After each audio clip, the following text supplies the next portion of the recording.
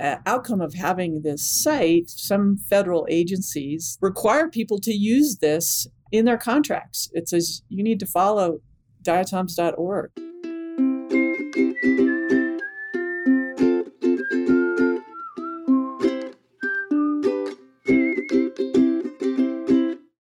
Welcome to the Soul Space Podcast. Thanks for listening. Okay. Hi, everybody. With me today is Sarah Spalding from the University of Colorado. Sarah, you were a client of ours 2 years ago. You still are. We're doing some maintenance and stuff on your sites, but we built a new site for you to replace something that you had there before. We'll get into that in a minute, but I just wanted to get a little bit of backstory on who you are and what your day job is and what the side hustles are and all that kind of stuff. So maybe you could say a little bit about your work there at the university. Sure. So my name is Sarah Spalding, and I'm a research affiliate at INSTAR, which is the Institute of Arctic and Alpine Research at the University of Colorado Boulder. My area of expertise is working on the ecology and taxonomy of diatoms, specifically freshwater diatoms. So this is a super obscure area of work that I study algae and these particular kind of algae called diatoms. They live nearly everywhere that there's water. Whether it's not that obscure because my wife does the same thing. That's true. You know all about this. It's so you not may obscure to you. You may feel all alone in the world, like you're the only one doing it. But there's so many scientists like you that I meet. Of course, I'm out here in the Monterey Bay area, so there's tons of scientists studying that at the ocean level. But anyway, I didn't want you to feel all alone all of a sudden. Well, so go ahead with what you were saying. I appreciate that, Mitchell, because it's always a treat when I run into someone that knows a lot about diatoms too. So that's great. And that is actually part of my mission with this website, is that I want people to know about diatoms. So that's why you hired us. We came in and we helped you take, you have a directory of North American diatoms. And what that means is that your subset of the diatoms on planet Earth are constrained to the continental United States. Is that accurate, or is it broader than that? Right. Well, no, actually, we built this as being the flora of North America, and right now it's a guide to what species there are in lakes and rivers and streams, and it is to help people be able to identify them. And since launching this site, though, I've had a lot of people contact me and say, hey, why aren't you including marine diatoms? You know, they're part of North America too.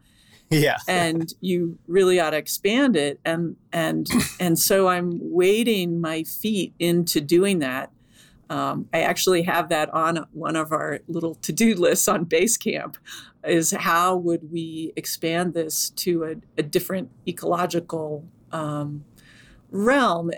And one of the things that we've paid attention to the entire way is, how do we make a resource that really delivers to the people, we call them practitioners, of what they need, the information that they need, without destroying the experience of some other portion of our users.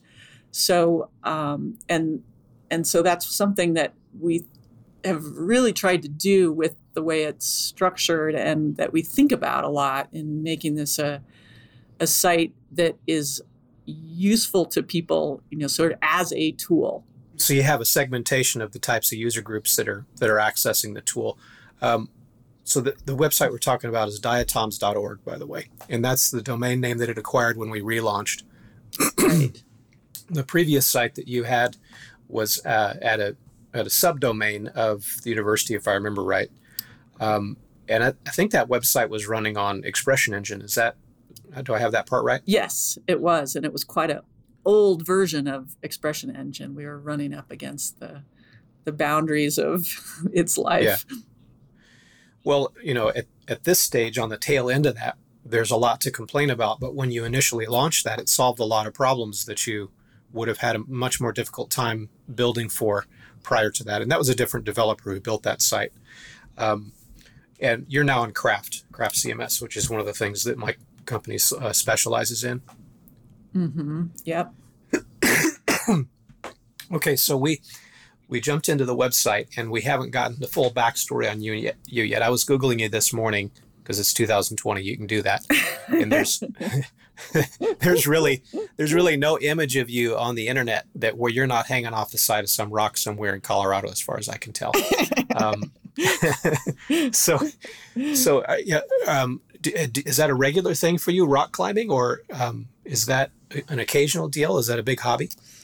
Oh, it's worse than hobby. It's been an addiction for more than 35 years, and I that was one of the things that I had to kind of wrestle with in my professional life, because I felt like, oh man, I just really, climbing is a big part of my life and it means a lot to me. And what my advisor, when I was working on my master's degree, said, if you think you're going to get a doctorate, you have to put the ropes away.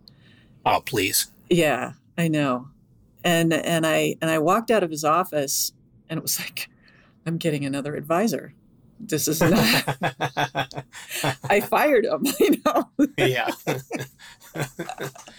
A lot of academics in that situation would not have done that. And it's to their discredit. But you need to make that move really quickly. You need the advocacy of an advisor who's got your back. I mean, my wife, in the very same kind of a situation, the analog would have been, well, you just have to put your kids away if you're going to be on a PhD track. They just have to not exist. I know it's not right. So you're this is something we talked about when we met in person. That was prior to starting the project, and even prior to you guys deciding to hire us to get to work on it. And one of the things we talked about was women in science. And my wife has come up against some of the barriers to women really progressing to the upper levels of the scientific community and research and so forth. Things are getting better. There's more women in science. There's more women groups about being a scientist, and there's sort of more help and more advocacy there. But my wife and I talk on a regular basis about how it just could have gone so much differently 10 years ago. Mm-hmm. And when she started, there would have been more support. So when you changed advisors and you found an advisor who was going to support the fact that you have a life and you have outside interests, how did that change things? How did that help? Oh, it helped immensely because this was something that I need to do. Although I when you're talking about women in science, I'm almost 60 right now, so I've entered this field when things were really very different. But even having a new advisor, I would not share that I was a rock climber. I did not talk about it in my professional life. I didn't bring it up. And, it was really a, segmenting of lives that I think women have had to do. And I'm really glad that that's changing now, that it's a different world than it was 20 and 30 years ago.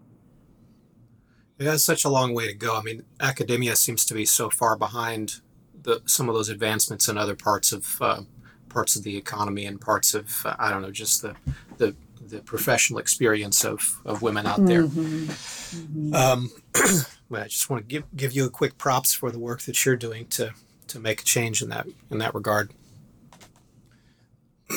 So we're studying diatoms, and at the same time you're a rock climber. Before we hit record on this, you were telling me about, did you call it ski skating? Which was that? Yeah, skate skiing. Yeah. I was telling you that I was out this morning before I came into work to go skate skiing at our local area. It's about half an hour away. And, maybe this is just a part of, kind of extension of rock climbing, of just having an activity that is really different and really allows me to be in nature and clear my mind. And then when I come to do science or work on a website, I can be present and devote my energy to it. And At least for me, that's what I feel like I need to do. That's something I think about a lot these days, especially with my own team. Years ago, I learned that exact phenomenon. I learned, of course, in my field, the thing that you get stuck on or that you have to really get a lot of brain power to resolve is problems at the code level, like getting logic right, getting a system architected correctly, getting through some sort of a technical challenge that you have to resolve on a web development project. And a number of years ago, I learned that sitting at the desk and kind of grinding away at it didn't do the job. Not nearly as well as getting out, changing the track in your head. For me, going swimming, that's my thing. For you, rock climbing, maybe skiing, whatever the case may be. But getting out and it's sort of disconnecting from the problem, just knowing that it's still in the subconscious brewing and working. Yeah. You come back to it and the solution seems to arrive when you show up back at your desk. So for those people who don't get that, so the bosses of employees who don't understand that, the advisors of PhD candidates who don't appreciate that, there's just a lot of friction against that general concept. And it's to their detriment. There are so many times when I bump my head up against a wall and then leave and do something else, go skiing or go rock climbing, and I solve the problem. Yeah. And I've shared that with my graduate students and say, why don't you get out of here? Go do something else. And they, I think they're so ingrained with that idea that you flog yourself to solve a problem that they're having to unlearn that. And they kind of laugh and they call me the easiest advisor ever. It's like, well, maybe, but maybe not, because you still, you better do things that are really insightful and right. And enjoy if you're not enjoying your life, you're not going to be able to do things that are really insightful in life and right. I'm glad you're teaching that. The earlier people can learn that lesson, the better off they'll be. I mean, the happier their life will be and the better their work will be. Yeah. The more you can contribute if it comes from a place of, really being engaged. The release is the key. So you have that engagement and then you release and sort of let the solution flow in. Exactly. The people listening right now are probably wondering, why is Mitchell asking so many questions that have nothing to do with web development or agency work? And the answer to that question is that as a business person, I make one of the fatal mistakes, one of the prohibited things you're not supposed to do in business.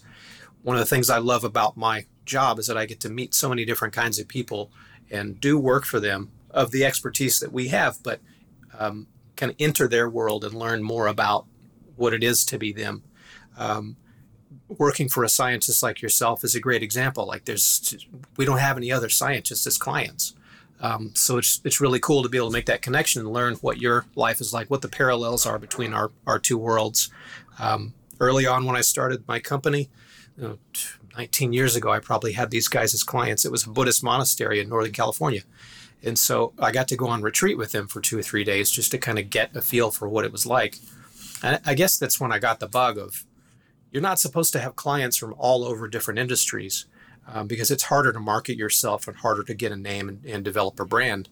But on the other hand, that's just one of the great experiences that make life feel deep. You get to have conversations with so many different kinds of people. Of course, that parallel that you and I have, that common ground that we have, where my wife's a scientist studying something very similar to you.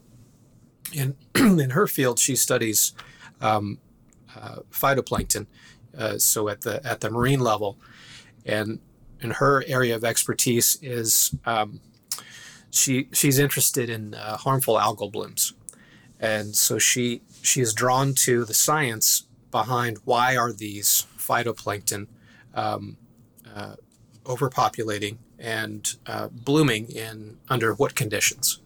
And of course, she's a scientist, so she'll make me read between the lines. And the answer for her is, fertilizer runoff is contributing to the problem, it's, at least in the oceans.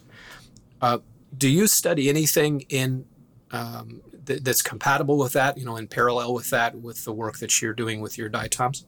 Yeah, I do. And in fact, I'd love to talk to your wife sometime about her work on harmful algal blooms. I think it's very much connected to what we're doing on rivers across the country, which is looking at the health of rivers and the diatoms within them, because we are using them as markers of the amount of nutrients that are coming in. And as those nutrient levels change, the species composition of diatoms change. And so we can have an integrated record of the health of a system. And really, this problem of nutrient runoff across the entire continent is immense. And as I'm sure your wife is, figuring this out, the impact in nearshore environments is really something that's affecting the health of many organisms and humans too. Yeah. So and these things that we study that people cannot see, but are responding to factors like the amount of runoff, the amount of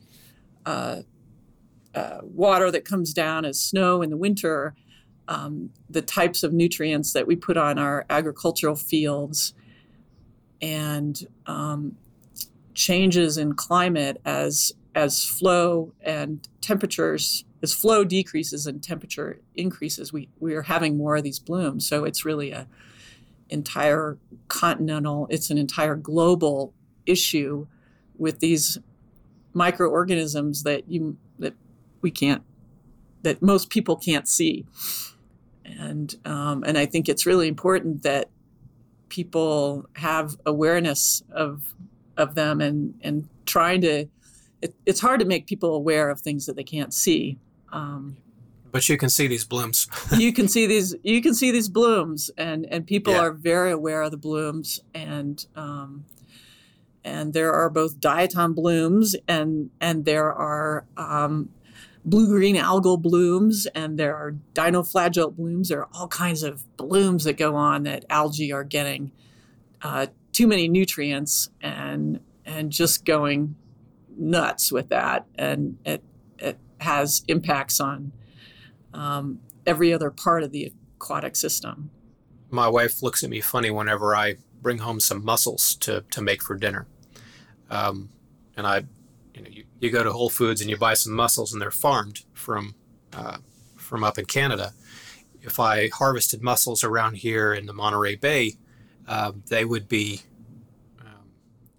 problematic. As a matter of fact, one of the things that she does in her lab, her lab is part of some ongoing data collection experiments. They're multi-years in length. One of the things they do is they go collect mussels from the coast, bring them to the lab, throw them in a blender, grind them up, and then do counts of different toxins and that sort of thing.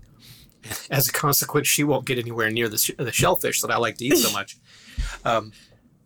But the reason I bring that up is you're saying, well, these things are invisible. You can't see them. You can't make a connection to what's happening. In our family, we have a climate change skeptic, and every time he comes to visit, we try to chip away a little bit because he'll say back to her what he heard on Fox News, and she'll say back to him, well, I just spent the weekend looking at 30 years of data that's making it pretty clear to me that there's an issue. I mean, I'm looking at a spreadsheet with numbers where you just graph it. What do you want me to do when I see the facts right in front of me? So we have that issue too. And now that's one thing that happens in my house is because of her, I have access to this raw data that makes things a lot more obvious. It's just harder to get people to recognize that, just like you said, that thing that's invisible. So on diatoms.org, you have a resource for different practitioners. Let's talk about those different audience groups, the different types of people who use that site. I mean, there are definitely going to be academics on there who are using that as a directory for working with their students.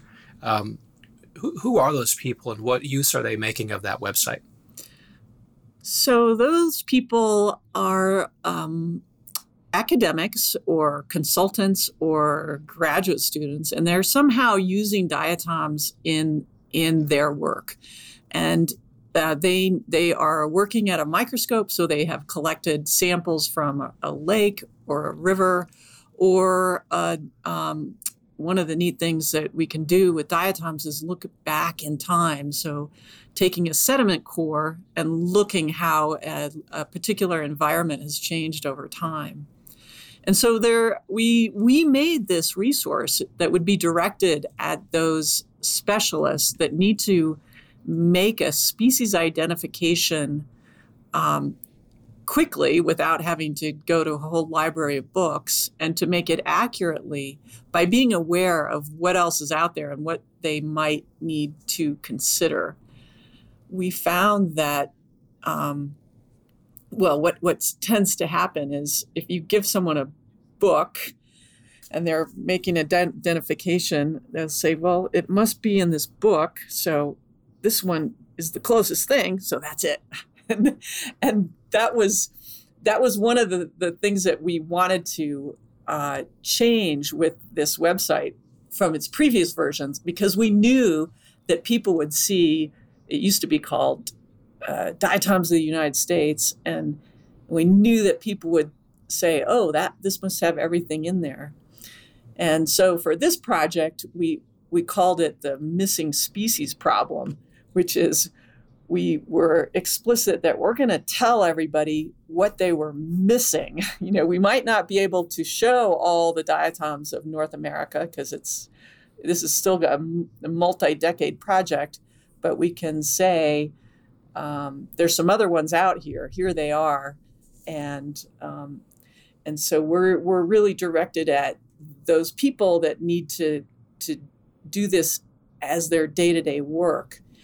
And really, I haven't told you this, Mitchell, as an outcome of having this site, now some federal agencies, the EPA and USGS, and also a National Science Foundation network called NEON, the National Ecological Observatory Network, require people to use this as in their contracts. It says you need to follow diatoms.org.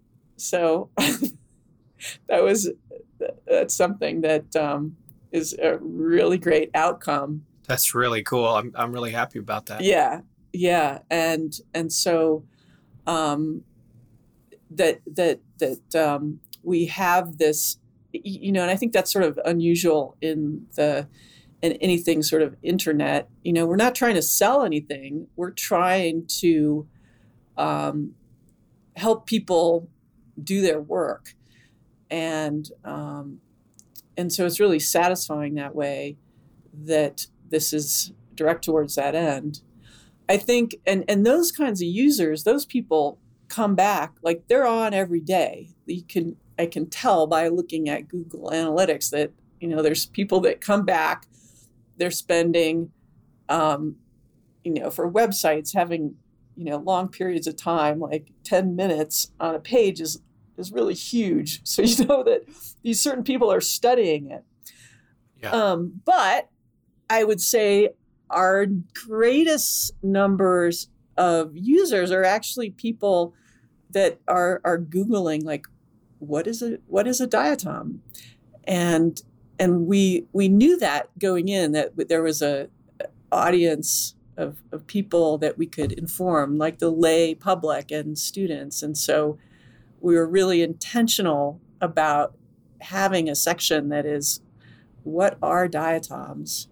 And so that people who know nothing about it could kind of find their way in and start out very general, and we try to lead them down a path that they get deeper and deeper and can ask questions about climate. And so we're trying to reach those people that are the very experts, and then we're trying to reach the general public that doesn't know what these things are. And then we have parts of this that are directed at the people that are in between, like maybe students, elementary students or high school students that are, that can wade in a little further. And so I'm really happy about that we, I think, are effectively reaching those different audiences. You've been listening to the Soul Space Podcast.